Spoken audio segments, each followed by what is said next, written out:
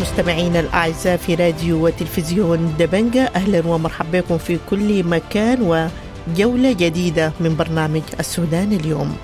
في هذه الجولة مليونية جديدة في أواخر العام نظمتها لجان المقاومة بأم درمان تنادي بحق الشهداء والمدنية الكاملة للدولة.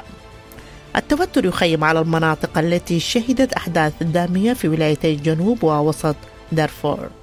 تأخر الميزانية العامة وصمت تام للمسؤولين في الدولة. ونستهل كالعادة باستعراض سريع للأخبار والزميل الصادق زكريا. حميتي أفراد الدعم السريع الذين ظهروا في فيديوهات أحداث بالليل تم فصلهم وتحويلهم للسجن العمومي، ولكن أعدناهم للخدمة من أجل التحقيق والمحاسبة. حميتي ندعو النازحين بسبب أحداث بالليل للعودة إلى مناطقهم وعدم الاستماع لأجندة حركة عبد الواحد وأحزاب أخرى. سلطان الداجو يؤكد أن الجناة في أحداث بالليل معروفين ويدعو لإنشاء نيابة في المنطقة وتأمين الطرق وتوفير الأمن والمساعدات.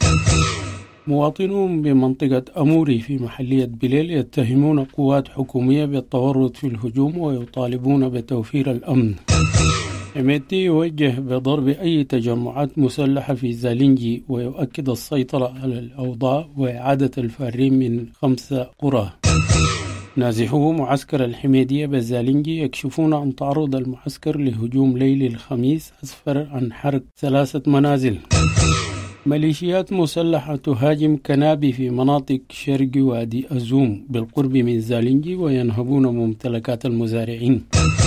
تنسيقيات لجان مقاومة زالينجي تتهم السلطات بالتقاعس أزاء أحداث زالينجي وتطالب بتقديم المتورطين لمحاكمات عادلة. أسرة قتيل برصاص المباحث في الفاشر تعلن الإغلاق الشامل في المدينة احتجاجا على تباطؤ السلطات في رفع الحصانات عن المتهمين. لجنة المعلمين تعلن إغلاق المدارس في الخرطوم والولايات في الفترة من الاثنين وحتى الخميس المقبل للمطالبة برفع الحد الأدنى للأجور. لجان مقاومة أم درمان الكبرى تسير مليونية 30 ديسمبر إلى البرلمان إحياء لذكرى الشهداء. هيئة الدفاع عن التسييرية لنقابة المحامين تعلن تقديم طلبات فحص وإيقاف تنفيذ قرار إيقاف أنشطة اللجنة وتؤكد أن المعركة سياسية. الناظر تريك يعلن التصعيد ابتداء من الأحد المقبل في جميع مناطق شرق السودان رفضا للاتفاق الإطاري وللمطالبة بتقرير المصير. هيئة الدفاع عن محتجزي غرب دارفور تؤكد أن منعها من زيارة المحتجزين في سجون بورت السودان غير قانوني. الاستخبارات تعتقل ناشطا في تلودي بجنوب كردفان الأسبوع الماضي والإفراج عنه بدون إبداء أي أسباب. شكرا الزميل الصادق زكريا. لا يزال التوتر يخيم على المناطق التي شهدت أحداث دامية في ولايتي جنوب ووسط دارفور. للمزيد من التفاصيل نستمع إلى التقرير التالي.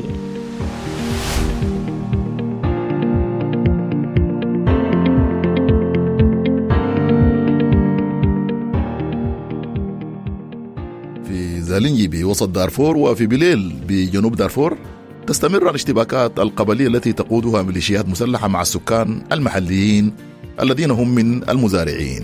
يتم الاعتداء بسبب طلق الزراعة وإتلافها من قبل الرعاة، وأحيانا بغرض تهجير السكان المحليين ودفعهم للفرار من أراضيهم باتباع سياسة الأرض المحروقة، وهو ما حدث في بليل وفي زالينجي وأجزاء أخرى من دارفور، وفي ظل كل الحكومات من حكومة البشير وانتهاء بحكومة الانقلاب الحالية.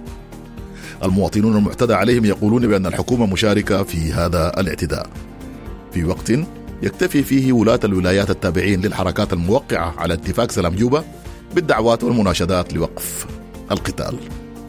قائد الدعم السريع حميتي زار أمس ولاية جنوب دارفور وعقد اجتماعا مغلقا مع لجنة أمن الولاية ورجالات الإدارة الأهلية.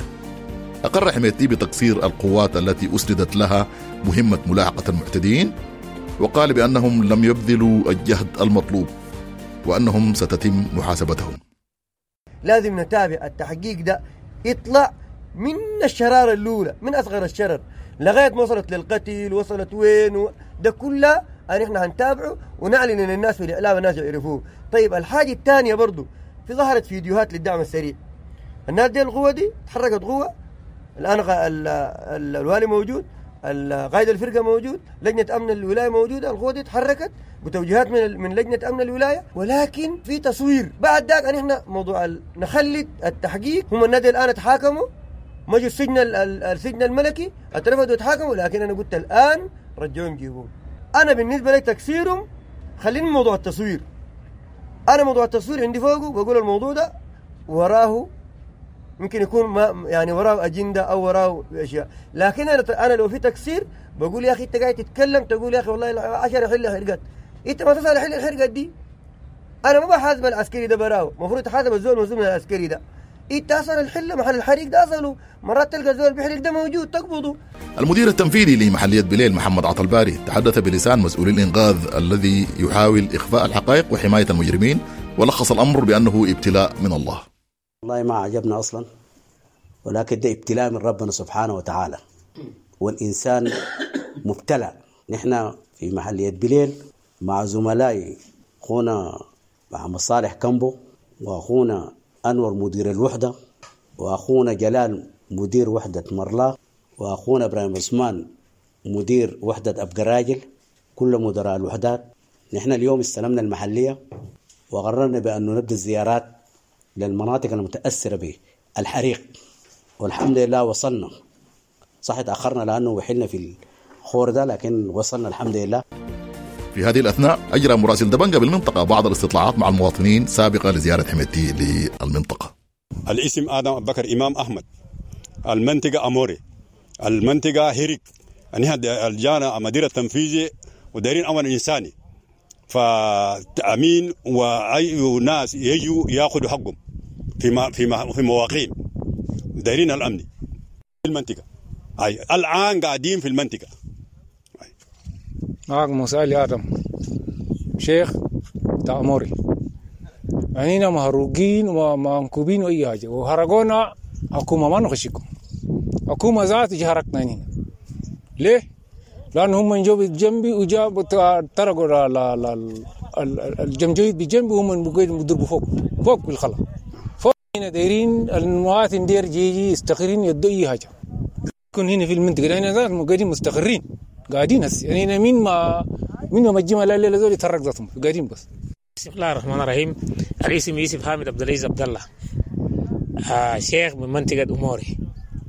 والله حقيقة أنينا من يوم الجمعة في ناس جو هرقونا وهرقوا الهلة وقتلوا لنا المراهيم 4 زول 5 زول وفي 6 جرحى. والآن أنينا ديرونه الأمن قبل كل حساب، الأمن ده قبل كل شيء. طيب بسم الله الحمد لله والصلاة والسلام. محمد صالح حسين منطقة أموري. والله إحنا بالجد إنه نحن المنطقة اتحرقت بطريقة خير واقعية، ونحن نطلب من المحلية أو الولاية أو الدولة بكامله إنه لابد أن يكون في أمن بطريقة واقعية، وما يكون أمن بطريقة سياسية. لابد أن يكون في أمن متمركز في البلد ده عشان يحمي الناس اللي بيجوا هنا ده. والحاجة الثانية، الناس دي كلهم من المنطقة دي اتحرقت، والناس قاعدين في المعسكرات، ما في أكل، ما في شرب، ما في لبس، ما في أي حاجة. وفي هذا السياق تحدث رجالات الإدارة الأهلية، تحدث ممثل الإدارة الأهلية بمنطقة فاشا موسى محمد آدم أبو. لا نريد أن نتكلم أكثر، ولكن نحن حقيقة أهلنا في وحدة مريرة الإدارية يتضرروا كثير من جراء الحرب. التضرر يتمثل في الأرواح وفي جرحى وسلب ممتلكات المواطنين من الماشية بكافة أنواعه، من الأواني المنزلية وكل ما يمتلكه الإنسان في هذه الفترة.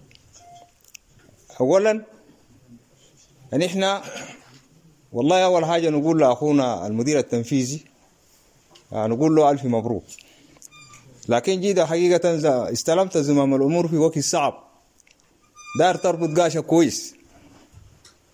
ونحن والله بصراحة نحن نحترم أي زول وأي حكومة بنقدره، لكن أي حكومة بلعب لنا بأمن الشعب والله نحن ما بنحترم. أي حكومة بلعب لنا بأمن الشعب ومال الشعب والله يعني إحنا ما بنخجل، يعني إحنا والله وراكم، ونحمد الله سبحانه وتعالى أن يحمينا ويوفقنا ويوحد كلماتنا. الشيء اللي بعده حقيقة افتكر المناطق دي اللي حصلت فيه الحريق وصلبوا أموالهم.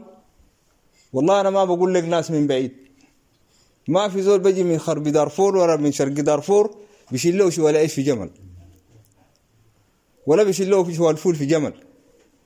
يعني إحنا الناس اتضررونا، الشرير ممسوك من بين تعاشة ومرير وطيب الشاكرين ومردوفة وأمسيالة واللي هو أسرة. ديل الناس اللي إحنا يا أخواننا اتضررنا منه أكتر، وناس أخواننا معروفين.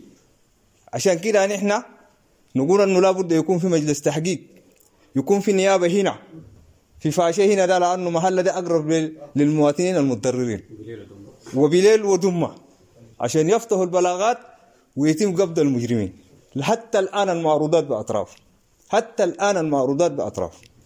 هذه نناشد أنه الحكومة المحلية أن تقف جاد، ونحن مواطنين على إصرار بأنه هو ما هيخلي منطقته، لكن نطالب بالأمن والمرتكزات في المواقع المحروق. دايرين ارتكاز في تعاشة، دايرين ارتكاز في أمترينا، عاوزين ارتكاز في جميزة، والارتكاز في فاشا، وتأمين الطرق بين نيالة وشنو المراكب والبقرة المحروق. كما تحدث أيضا السلطان عبد الرحمن آدم أبوه سلطان قبيلة الداجو، القبيلة المتضررة من الاعتداءات. البارع مدير التنفيذي الجديد ولجنة أمنه، وأيضا برضو نرحب بكل من وصلونا هنا، خاصة شباب وشابات العنصر النسائي وأخواننا الحاسين بالجمرة والقاعدين في نيالة وجو، وكان في الأيام الفات كان مرابطين، أنا نشكرهم جدا. أنا ما عندي كلام كثير أقوله، ولكن يا سيد المدير التنفيذي أنت وصلت في موقع، والموقع ده صعب للغاية، إذا ما شديت حيلك برضو ما بكون في حاجة كويس. نرجو منك ومع أهلك ومع أخوانك الآخرين تجتهدوا، عشان البلد ده محتاجة للتأمين ومحتاجة لهيبة الدولة، وأيضا محتاجة للعون الإنساني، ومحتاجة للإعمار. القرى النزحت وحرقوا ممتلكاته، طالبنا هنا أنه لجنة الأمن هنا وخاصة الوالي أنه يجيب لنا وكيل نيابة، ومعه يعني هو من البلاغات من الشرطة يفتح بلاغات وطوال الناس، يعني يكون الحصر موجود، ويوروكم أن الجاني فلان الفلان يطلع شهادة الشهادة والأمر قبض للمتهمين. الناس ما كله جايين من وين، الناس حلقة معروفة وقال لكم الأستاذ. ولذلك أننا نرجو أنه بكرة أو بعد بكرة يا سيد المدير التنفيذي يجي وكيل النيابة إن شاء الله يأخذ ساعات الموجودين هنا ده يبلغوا، والتحري يستمر لبعض الأهل، وممكن يكون في تيم قاعد عشان ما يبلغوا ويكتب التحري بتاعه، وبعد ذاك فلان الفلان بذكروا فلان الفلان وهو الهاجم القرية الفلان، فلان الفلان الهاجم القرية الفلان ونهبوا ما داخل القرية كلها. وبالصورة دي بكون أنينا حددنا الجاني منو، ومتطلب على لما ينقبض القرية دي كلها منو فلان الفلان، هو هيجيب الزول الثاني اللي كان ارتكبوا معه الجرم. أيضا برضو نطالب بالتنمية في يعني معمار المناطق ده كلها. من ناحية أخرى ارتفع عدد ضحايا أحداث العنف في زالنجي بولاية وسط دارفور منذ الأربعاء إلى 9 قتلى و13 جريح بجانب حرق كامل لسوق مرين بجوار معسكر الحميدية. وقال رشيد محمد فضل سكرتير معسكر الحميدية في زالنجي لراديو دبنقا إن مسلحين شنوا هجوما على المعسكر صباح الخميس، ما أدى إلى مقتل النازح عبد العزيز موسى وإصابة 2 آخرين. وأوضح إن عددا كبيرا من المسلحين يستقلون المواتر وعربات الدفع الرباعي حاصروا المعسكر صباح الخميس على خلفية الأحداث التي اندلعت يوم الأربعاء، وأسفرت عن سقوط قتلى وجرحى ونهب السوق وحرقه، وأشار إلى استمرار التوتر في المدينة وسط مخاوف من تجدد الهجوم على المعسكر. وقال إذا المسلحين واصلوا إطلاق النار بجوار المعسكر طوال الليل. راديو دبنقا، راديو دبنقا، راديو. تنسيقية لجان المقاومة بأم درمان نظمت مليونية 30 ديسمبر التي تزامنت مع ذكرى استشهاد 5 من ثوار أم درمان في العام الماضي. حشود وهتافات مختلفة تنادي بالقصاص لحق الشهداء والمدنية الكاملة للدولة. مراسل دبنقا من أم درمان. مستمعي راديو دبنقا من أم درمان، تنسيقيات لجان مقاومة أم درمان دعت لمليونية 30 ديسمبر المتوجهة الآن إلى شارع البرلمان. هذه المليونية تزامنت مع 30 ديسمبر 2021 حيث قدمت أم درمان 5 شهداء: عبد الله عباس طه الروسي اللي استشهد في 1 يناير، أحمد الأمين كنونة شهيد الدوشكا، وأحمد عبد المنعم، والشهيد مصطفى محمد موسى، والشهيد محمد ماجد بيبو. حشود غفيرة من ثوار مناطق أم درمان المختلفة، هتافات مختلفة تنادي بحق الشهداء في ذكرى استشهادهم، وهتاف أيضا ينادي بالحرية والمدنية الكاملة، العسكر للسكنات ومدنية يتساوى فيها الجميع في الحق والواجبات. نتابع جانب من إفادات الثوار من شارع الشهيد عبد العظيم، وحيث يتوجه الموكب بعد قليل إلى شارع البرلمان. في يوم 30 ديسمبر متواجدين على مستوى شارع الأربعين في أم درمان، متواجدين على مستوى شارع الأربعين في أم درمان وكل شوارع ولاية الخرطوم. بنطالب بأنه نستلم السلطة المدنية الكاملة، ولا تفاوض ولا حوار ولا شراكة ولا مساومة مع قتلة ومع انقلابيين. ولما نقول حل كل الميليشيات كان المقصود بحل كل الميليشيات ابتداء من ميليشيات الدعم السريع لآخر ميليشيا.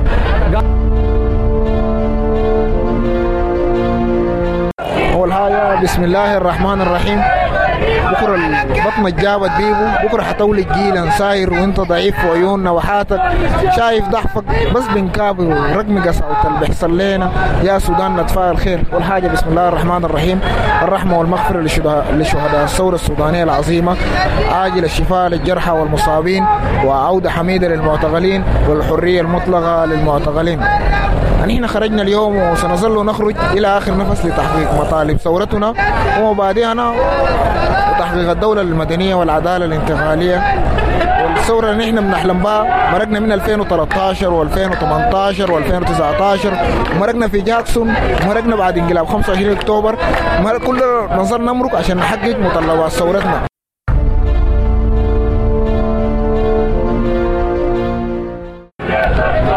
السلام عليكم مستمعينا في راديو دبنقا. تمر علينا اليوم ذكرى ثورة ديسمبر المجيدة 30/12/2022 تزامنا مع أحداث 30/12/2021، حيث أصبحت أم درمان على مجزرة تامة مكتملة الأركان من قبل المجلس العسكري الانقلابي بالتزامن مع الاتفاق الموقع في جوبا وتكوين القوة المشتركة من الحركات والدعم السريع وجيش السودان والشرطة تحت مسمى قوات تمازج.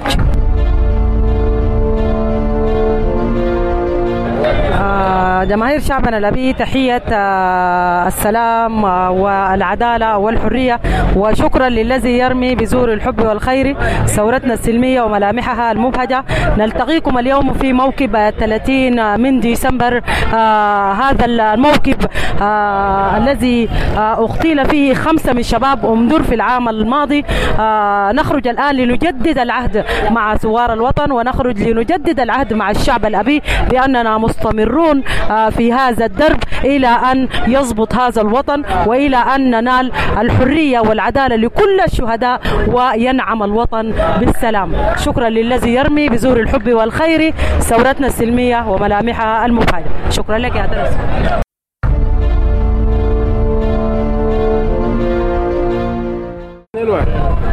حرية، سلام، عدالة، الثورة قرار الشعب، و30 شهر 12 هي مليونية. دائما ثابتين في منسين القصاص للشهداء، لا للتسوية، ودائما الشارع ما واقف والشارع سائر لحد ما تتحقق كل مطالبنا.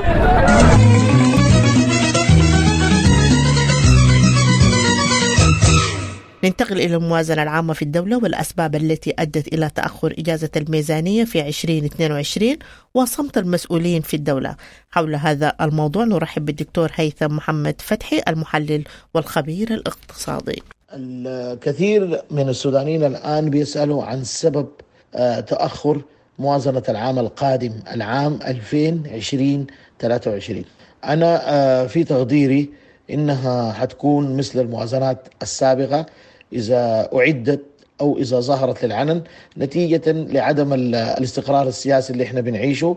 حتى لو أعدت وإجيزت إلا يعني هناك حيكون في استمرارية لتوقف مؤسسات التمويل الدولية لمساعدة السودان في موازنة العام القادم أو القروض اللي بتجي للسودان. في ارتفاع حيكون متوقع للتمويل بالعجز، سوف يتضاعف عن متوسط الأعوام السابقة. الأعوام السابقة كان بيكون من 2 إلى 3%، لكن أنا في تقديري ممكن يوصل إلى 6% في العام القادم، موازنة العام 2023، مما يعني أنه حيكون استمرار لأن تلجأ الحكومة السودانية لزيادة طبع النقود والتسبب في ارتفاع مؤشر التضخم ومؤشر سعر الصرف السوداني.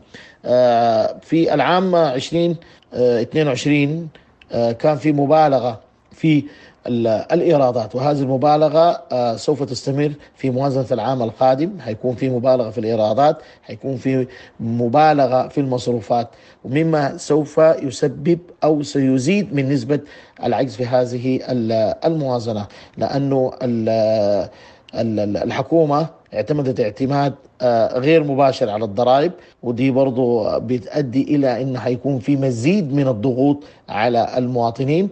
هذه الضرائب الغير مباشرة هتعمل على رفع أسعار السلع، لأنه أصبح السودان من الدول التي تعول على المنح الخارجية، والآن منذ فترة ليس هنالك أي نوع من أنواع المنح الخارجية. في تقديري أنا استبعد أنه موازنة العام القادم إنها يكون عندها قدرة تعمل على خفض التضخم، لأنه في العام 2022 استهدفت أنه يكون المعدل إلى رقمين فقط اللي هو 30%، ولكن لم يصل إلى هذا الرقم. موازنة العام القادم في تقديري حتستمر في الإيرادات الذاتية، مما يتطلب إنها تلجأ إلى تحريك الموارد من الضرائب والجمارك والرسوم الإدارية وعوائد الذهب. برضو حتستمر عدم ضبط صرف العملات الأجنبية، واستمرار فوضوية الأسعار، وعدم قدرة الدولة على السيطرة على الأسعار وتنظيمها، وأنه يكون هنالك نوع من الاستقرار في الأسعار والضبط في الأسعار. في تقديري الناس تتحدث عن أن هنالك يمكن أن يكون هنالك جذب لاستثمار داخلي واستثمار خارجي، لكن الاستثمار دائما بيتطلب استقرار اقتصادي وقوانين صارمة لحماية المستهلك وتشجيعه على وضع أمواله في الاقتصاد. والبيئة السودانية الآن في تقديري غير يعني مهيئة للاستثمار فيها، ويعني ينقصنا كثير من القوانين والمبادئ ومن القواعد على أنه لا تستثنى أي جهة أو مؤسسة خاصة أو عامة، وأن تضعها في حصانة من سيادة حكم القانون، وأن يكون هناك في شفافية، ويكون في منافسة، ويكون في منع للاحتكار. طبعا الموازنات في السودان دائما يعني موازنة 2003 موازنة 2023 هي حتتم في تقديري تطبيقها أو حيتم تطبيقها في إطار سياسي مختلف ومعقد، لذلك يصعب التنبؤ بمسارها وتداعياتها، لأنه المشهد السياسي والأمني الآن في السودان ضبابي، خاصة أنه في تقديري أنه حيستمر نفس الأداء، حيستمر نفس أداء الاقتصاد في العام المقبل، لأنه يعني تدهور الاقتصاد حيكون مستمر، الإضرابات حتكون مستمرة، ارتفاع كبير شفناه وصل في العام 22، لكن بدأ أنه ينزل في الشهور السابقة، لكن القدرة الشرائية تآكلت للمستهلك في ظل تدني الدخول وتدني الدخل للفرد السوداني. تراجعت قيمة الجنيه بنسب وصلت إلى أكثر من 700%، لكن الآن يعني حصل نوع من الاستقرار في السعر، ودي نتائجه حيطول شرحها لماذا استقر أو انخفض التضخم وتستقر سعر الصرف مقابل الجنيه السوداني. هي أسبابها ليست أداء للاقتصاد السوداني. حتستمر برضو في العام القادم زيادة الضرائب والرسوم، وحيكون في ارتفاع لمعدلات الفقر، وطبعا ده كله يعني منذ أن تمت إجراءات أكتوبر 25 أكتوبر 2021 الاقتصاد السوداني هو في نفس مساره الذي وضعت فيه السياسات. كان فيه سياسات تبنتها الحكومة الانتقالية بقيادة حمدوك، وما زالت مستمرة حتى الآن ومطبقة، والآن الناس بتجني ثمارها، وسوف نجني ثمارها في 2023. ستظهر زيادات كبيرة تطال أسعار الخبز. موازنة 2023 ما لم يحدث فيها انفراج في العلاقات السياسية بين السودان وبين المؤسسات التمويل التي أوقفت مساعداتها للبلاد، وأعاقت برضو مع المؤسسات المالية وكثير من الدول إنه يعني يستمر السودان في حصوله على إعفاء من الديون الخارجية. وبرضو كان عندنا استمرار السودان في إنه يستفيد من مبادرة صندوق النقد الدولي المعزز للبلدان الفقيرة المثقلة بالديون. دي كلها يعني وقفت وحصل فيها نوع من